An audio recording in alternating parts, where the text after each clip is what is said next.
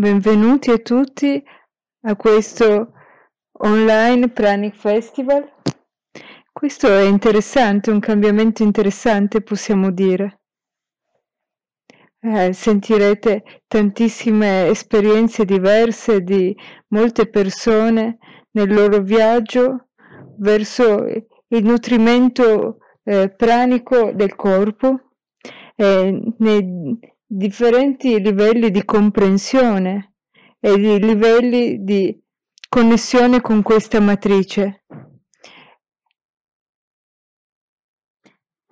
E vorrei cominciare dicendo che è un po' come un campo di potenziale. Quando siamo connessi a questo campo di potenziale non ci sono, non c'è un senso di fame e non c'è una mancanza di energia. Ma adesso concentriamoci sul nostro focus. Abbiamo già registrato video rispetto a questo e avevo anche lo stesso vestito. Oggi andiamo a fare questo, guardate, questa è una piccola lista di domande che gli organizzatori del Pranic Festival mi hanno chiesto, a cui mi hanno chiesto di rispondere. E quindi mi piace quest'idea, ci sto a questo gioco. Allora, la prima domanda è: qual è la differenza tra il digiuno e la nutrizione pranica? Non possiamo veramente fare una comparazione perché sono due cose diverse, come fare una comparazione tra una mela e una carota.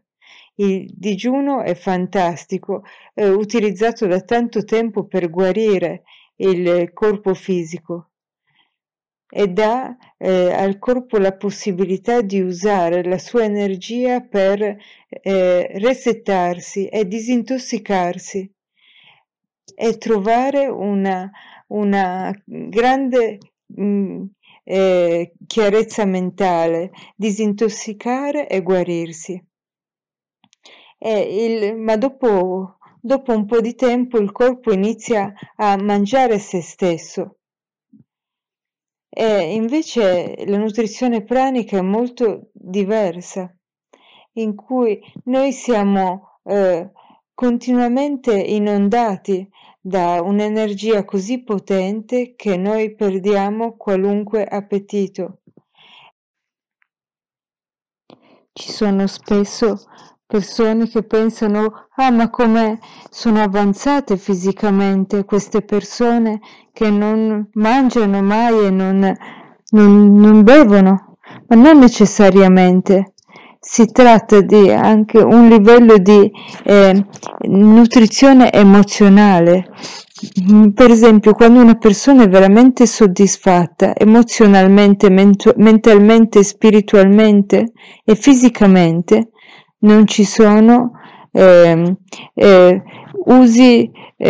utilizzi inadeguati di energia, non una ricerca di gloria, non una ricerca di comparazione, questo sistema è meglio dell'altro, non c'è un coinvolgimento in una ricerca di attenzione, ma c'è solo gentilezza, compassione. E non si disperde l'energia sessuale. Questo paradigma del nutrimento è incredibile quando le persone si innamorano di questo. Ma la nutrizione pranica è proprio all'inizio e le persone lo stanno sperimentando a diversi livelli. Ma quando le persone sono coinvolte in questo, vedranno, perché è uno stato di unità, di amore, senza comparazioni, di libertà e di felicità. E quindi la nutrizione pranica per me è una libertà assoluta da tutti gli appetiti umani. E questa era la domanda numero 1.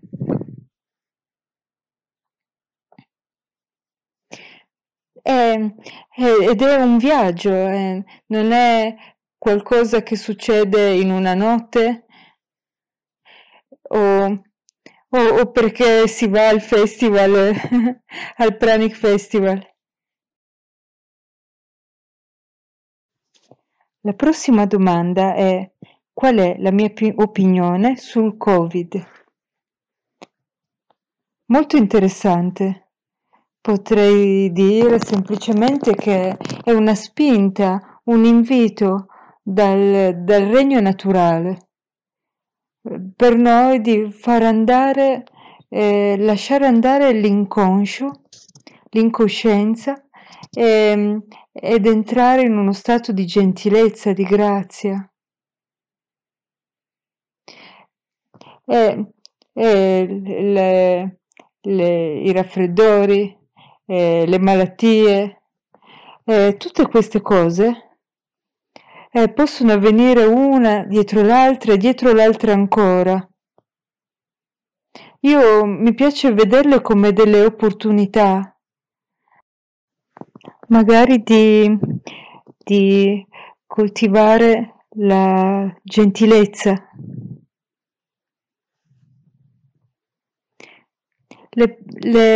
Le persone mangiano la carne perché la mamma l'ha detto, la nonna l'ha detto, vengono introdotti nel sistema. Ma quando noi diventiamo coscienti, questo è avvenuto nel Covid, questa epidemia è stata meravigliosa, è molto positiva. Le persone hanno iniziato a dire voglio essere gentile, voglio essere in salute, voglio essere compassionevole,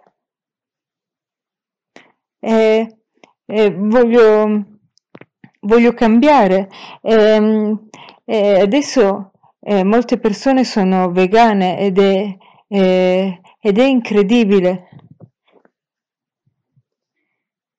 Noi abbiamo quindi tutto questo inquinamento che è stato pulito, questo è stato bellissimo e abbiamo smesso tutta la produzione delle fabbriche e di vivere in base al denaro a tutti i costi, anche al costo di rovinare l'ambiente.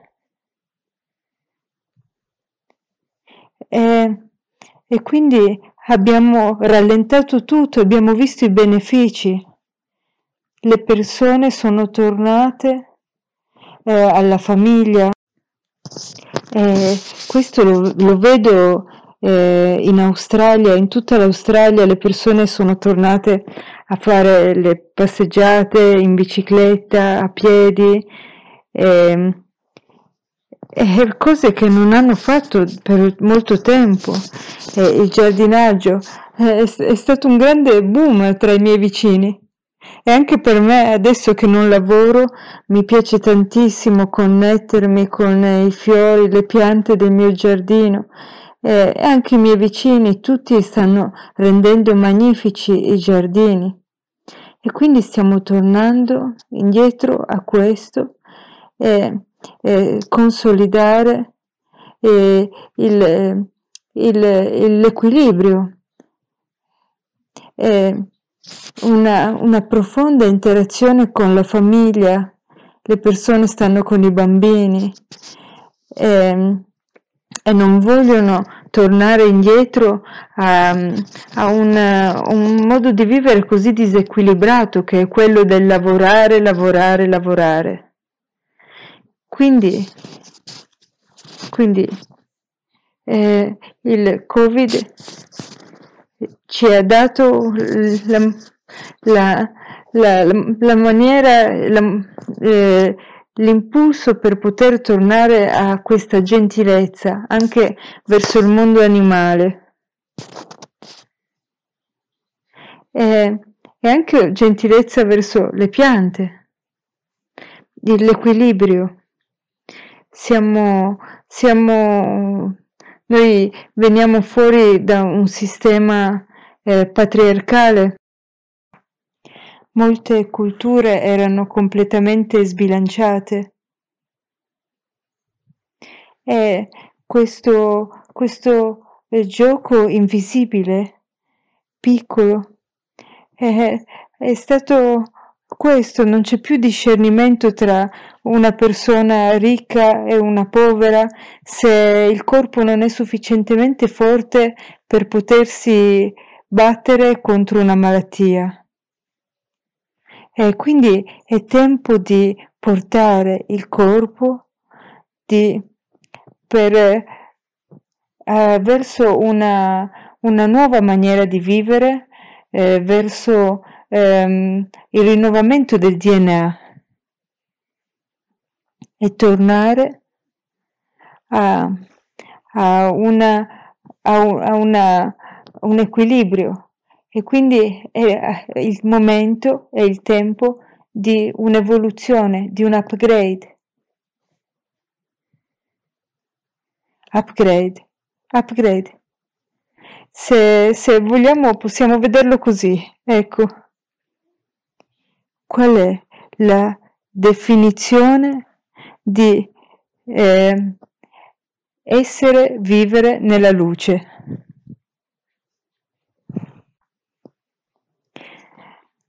Beh, ognuno di noi siamo tutti esseri di grande luce, di grande amore e di grande saggezza.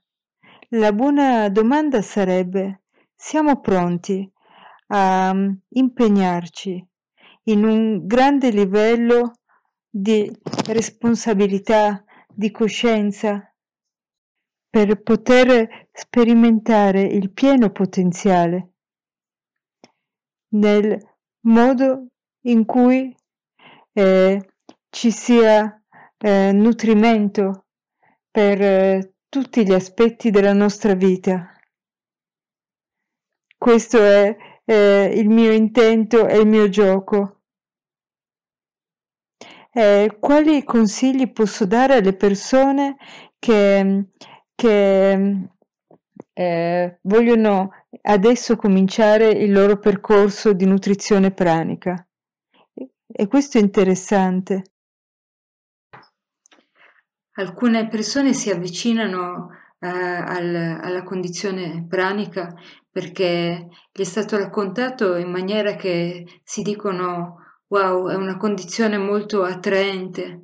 Magari sono persone che hanno lavorato molto, che si sentono impure, non si sentono in salute e allora desiderano fare questo cambiamento e si dicono: ah, ma se esiste questa strada davvero che mi permette di rinnovarmi, di essere in salute, di vivere più felice, voglio provare a fare questo. Quindi sono spinte da curiosità.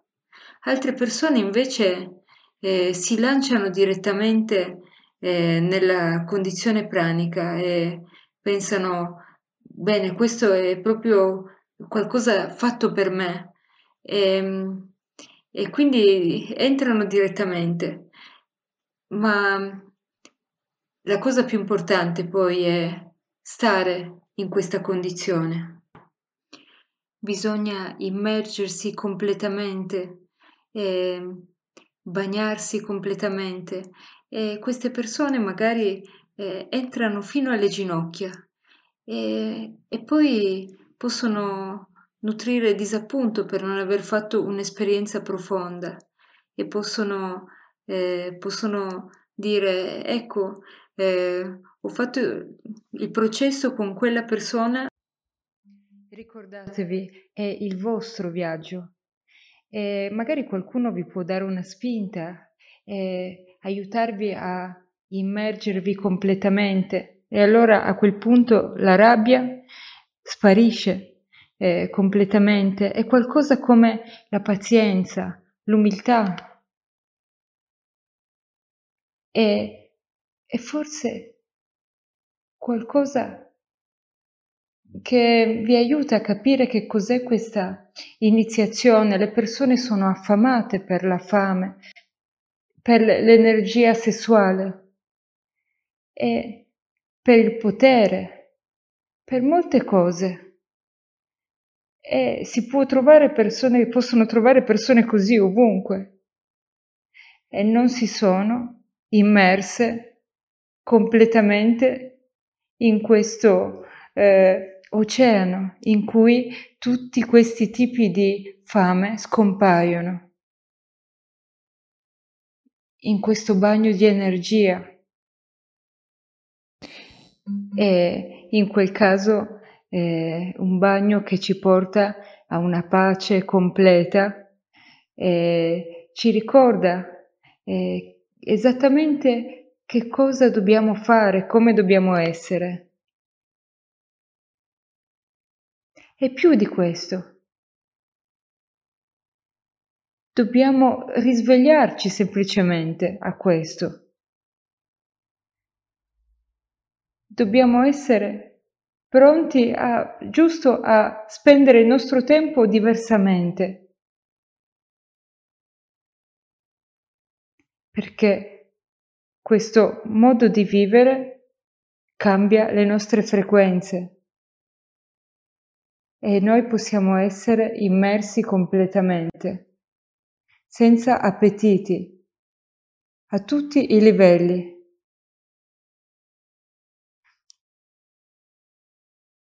E siamo gentili, consapevoli con gli altri e non mettiamo in gabbia nessun tipo di essere. Non giochiamo i giochi di potere. Sono io il migliore, tutti devono fare quello che faccio io e cose del genere. Ci sono molti livelli di questa iniziazione, però ha tanto a che vedere col nostro stile di vita. Quindi per quelli che cominciano, sei nato per manifestare questo tipo di vita. Quindi porta questo cambiamento.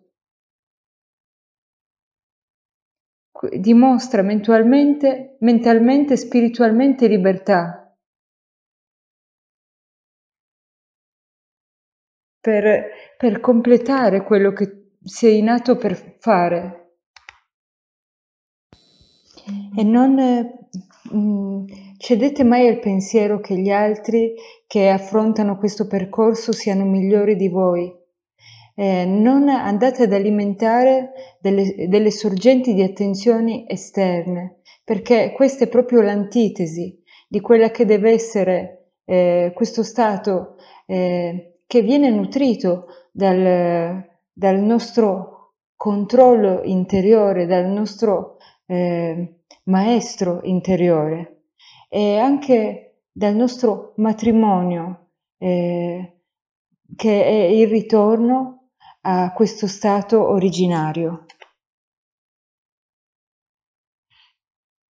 Solo voi avete la formula interna per questo. Un'altra domanda. Mi chiedono di parlare delle mie esperienze piacevoli. Bene, adesso non andrò a raccontare quelle più comiche, più divertenti, ma questa, quando avevo 16 anni, meditavo su una fantastica tecnica di un guru indiano.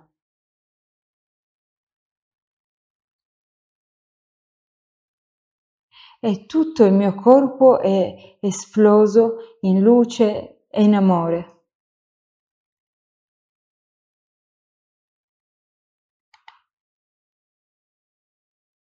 Così bello, bellissimo, così incredibile, un'esperienza meravigliosa, al di fuori dei limiti che non avevo mai avuto.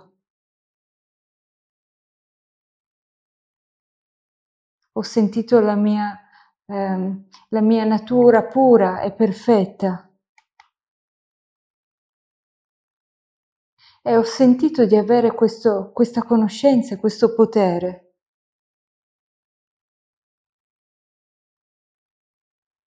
e ho capito che eravamo liberi e capaci di rinnovare, rigenerare il nostro sistema completamente.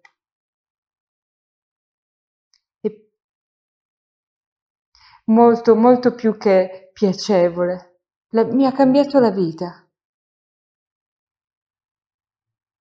È stato fantastico. Wow, meraviglia.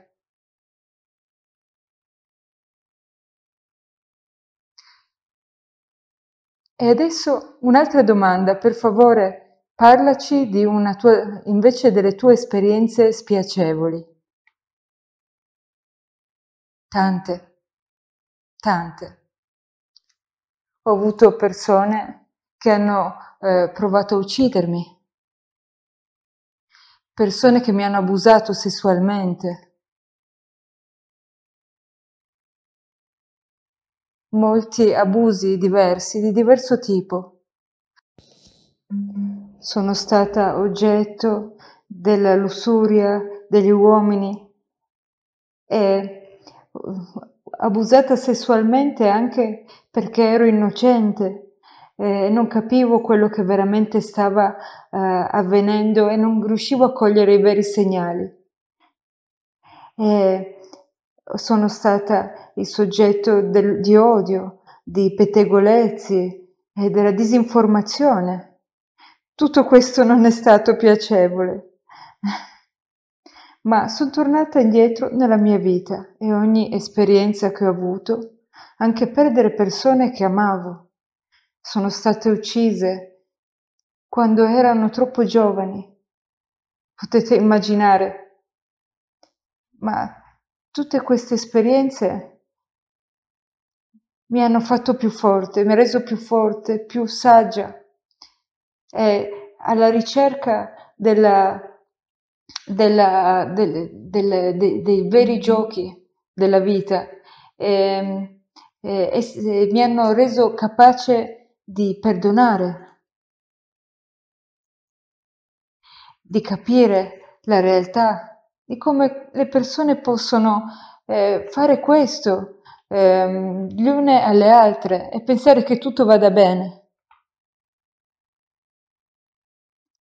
L'importanza di operare in un modo che non si crei un effetto negativo sugli altri e questo è un impegno che ho deciso di portare avanti quando ero molto giovane e ne sto parlando adesso. Ho capito il potere distruttivo dei pettegolezzi, delle maldicenze. E quando ho cominciato a nutrirmi di prana, era un periodo in cui le persone andavano dai guru e cercavano di capire ma come fa questo, come vive, come può vivere in questo modo, fare queste cose incredibili. No, sicuramente sta mentendo, ci sta ingannando. E, ecco, a questo proposito voglio dare una risposta che continuo a pensare che sia la migliore. Ognuno di noi deve fare la propria esperienza, deve imparare dalla propria esperienza e deve fare quello che si sente internamente, che pensa, che sente. È tutto qui. E io ho avuto la fortuna di vivere con un padre che mi diceva onora la tua intelligenza, fai la tua propria ricerca. Non credere a quello che gli altri dicono o quello che senti. Fai la tua propria investigazione, apri la tua mente e impara a fare quello che ti dice il tuo discernimento. E queste esperienze che ho avuto negative mi hanno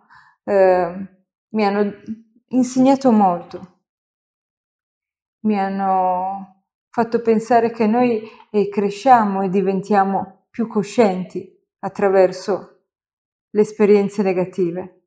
Ok, un'altra domanda. Come vedi il mondo nel futuro? Una buona domanda. Io penso che io sono nata insomma con questa possibilità e vedo il cambiamento di questo paradigma e posso dire che discendiamo come tanti altri, da una possibilità di entrare in una frequenza dominante in cui possiamo vedere la multidimensionalità del nostro essere. Io so quello che avverrà nella Terra. Stiamo entrando in un tempo di luce, luminoso, tanto quanto non potremmo immaginare. Dobbiamo giusto essere amorevoli e pazienti e vedere la fine dei giochi di potere, dell'utilizzo inadeguato dell'energia sessuale. Le persone comunque devono imparare, devono imparare a dire, beh, adesso vado avanti e non cadrò più in questi giochi. E molte antiche tradizioni parlano di stati illuminati di coscienza, in cui si vive nell'unità e si vive nell'amore universale. E quando parlano di questo si stanno riferendo a questo campo di potenziale che stiamo attraversando. E quindi quando siamo pronti saremo qui e dobbiamo giusto cambiare il canale. Adesso in questo momento ci sono molti cambiamenti di canale. È un momento in cui è un periodo dei sì e no. Sì, voglio essere in questo campo di integrità, oppure no, non voglio più vedere questi disequilibri. Ma dobbiamo smettere di fare questi giochi in cui guardiamo le persone intorno e diciamo queste persone sono migliori di me, sono più evolute di me. È un viaggio di rivelazione, di ricordo, di controllo e di padronanza di sé. E questo viaggio sta portando un cambiamento profondo nella vibrazione della Terra. Molte persone sono già dentro questa nuova matrice.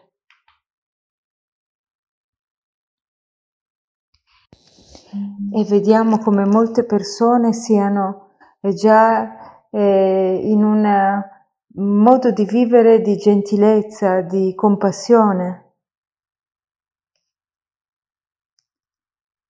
e di grande cuore e di estensione del campo dell'amore. E quindi sta arrivando. E quindi siamo giusto nello stato iniziale. Bisogna avere pazienza, non giudicare, e non avere paura, perché giudizio e paura blocca la ricerca che stiamo portando avanti. Amore incondizionato. Questa è la maniera di comprendere i cambiamenti che stanno avvenendo. E il risultato di questo atteggiamento, di questa attitudine, è quello che la realizzazione che noi abbiamo sempre sognato, e noi siamo i sognatori. Io ho sempre sognato un mondo incredibile, sognando che i bambini fossero il paradigma principale. Che la sofferenza, l'abuso dei bambini scomparisse, che io sono cresciuta in un ambiente amorevole e quando vedevo i bambini essere maltrattati, essere abusati, quando sentivo di questi anche di stupri, degli abusi e dei maltrattamenti rivolti alle donne e ai bambini. E che cose che ancora adesso si stanno realizzando. Mi dico, ma cosa? Ma dov'è la coscienza? Il nostro futuro è adesso. Adesso è il momento in cui possiamo accrescere la nostra vibrazione. Non esiste il futuro, è passato, presente e futuro insieme. Ed è in qualche modo sempre più persone stanno trovando il modo di essere nella più alta integrità, essere consapevoli dell'impatto della propria energia sugli altri. E sempre di più sono le persone sicure che stanno nutrendo e essendo nutrite da questa sorgente. E questa sorgente è libera e nutre ogni livello della creazione.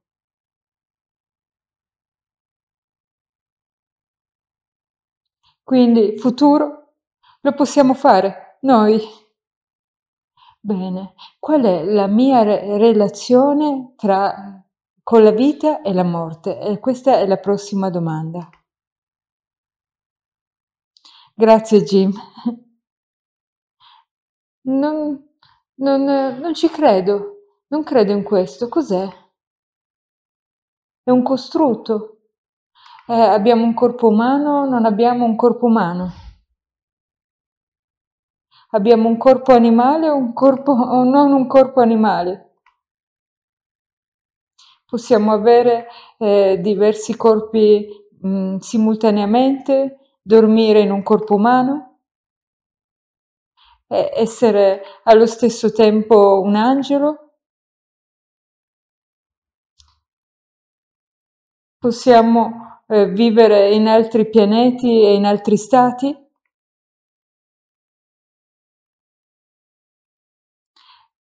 E sento la mia vita di essere ancora in vita in una realtà multidimensionale.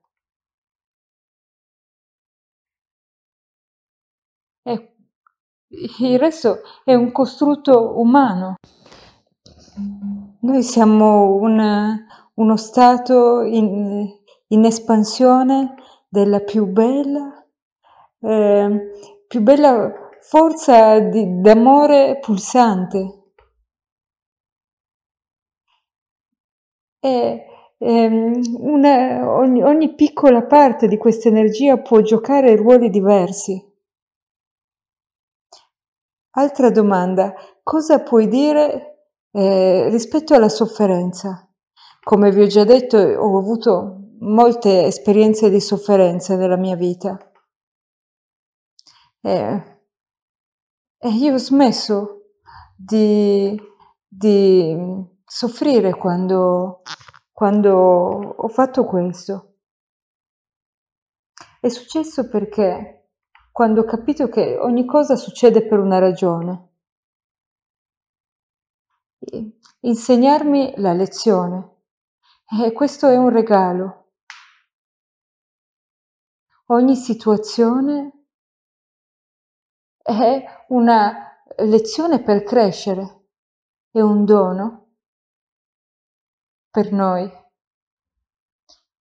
E quindi ho perso l'idea di sofferenza. Mi dico, questo è interessante, che cosa mi sta insegnando questa esperienza? Mi considero come sono un campo di pura energia.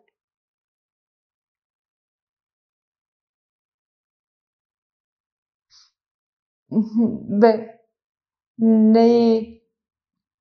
in realtà in un campo di energia come il nostro niente può realmente destabilizzarci. E ho avuto una più profonda comprensione del perché alcune cose succedono nel campo intorno a me e nel campo degli altri. E questa è una conoscenza che viene dalla coscienza che siamo un'unità, una sola cosa.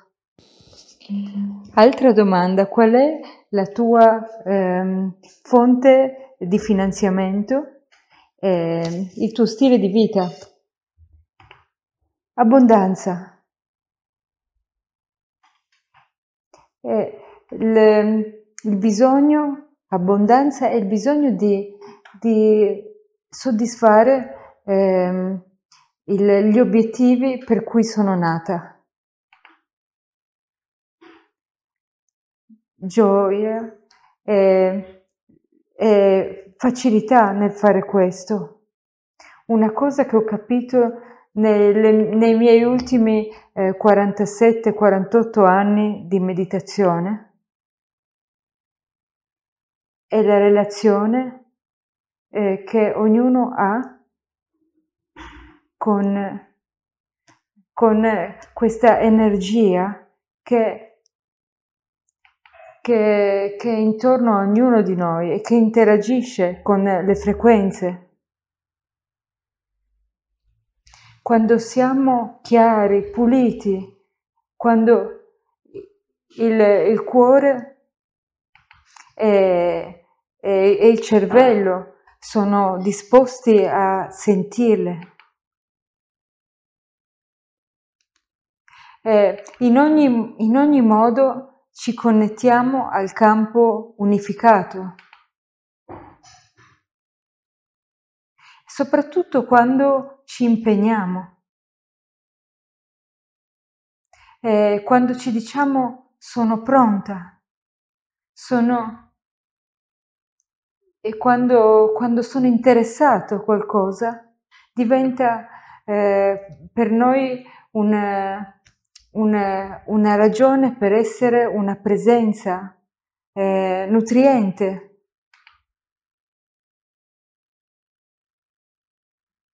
È connessa con tutta la creazione. E il nostro cuore è connesso con tutto questo. E mi posso dire, sono pronta per realizzare quello per cui sono nata, con gioia e grazia. E, elevarmi, ora evolvermi.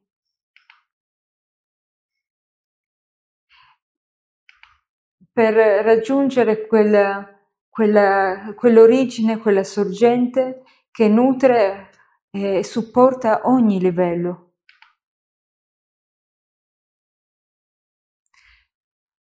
Quindi questa connessione è quello per cui sono nata.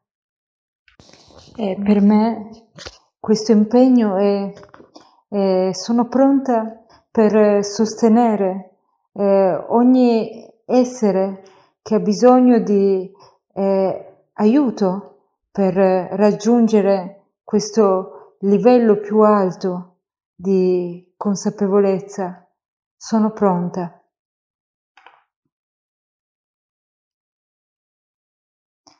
Sono pronta a essere coinvolta in questa richiesta della matrice, sì. Questo è il mio modello. Bisogna sperare di avere l'esperienza di chi siamo veramente, delle nostre abilità e di essere veramente noi stessi. E per noi e per il bene di ogni vita senziente. È stato piacevole per me rispondere a queste domande. E io sono Jasmuheen, e sono ambasciatrice di pace e lavoro solo per supportare, sostenere la padronanza di sé, supportare la sensibilità e il viaggio esperienziale che tutti noi stiamo facendo per conto nostro.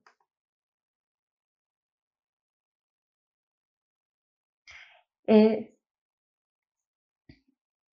possiamo essere liberi, possiamo danzare in questa libertà e in questa gioia della nostra Shambhala che è qui per noi tutti quando siamo pronti. E ricordatevi, lo stato pranico è molto più della questione della nutrizione fisica. Se siamo fruttariani, vegani, ci piace mangiare il cibo crudo, questa è una maniera molto graziosa, piacevole di essere.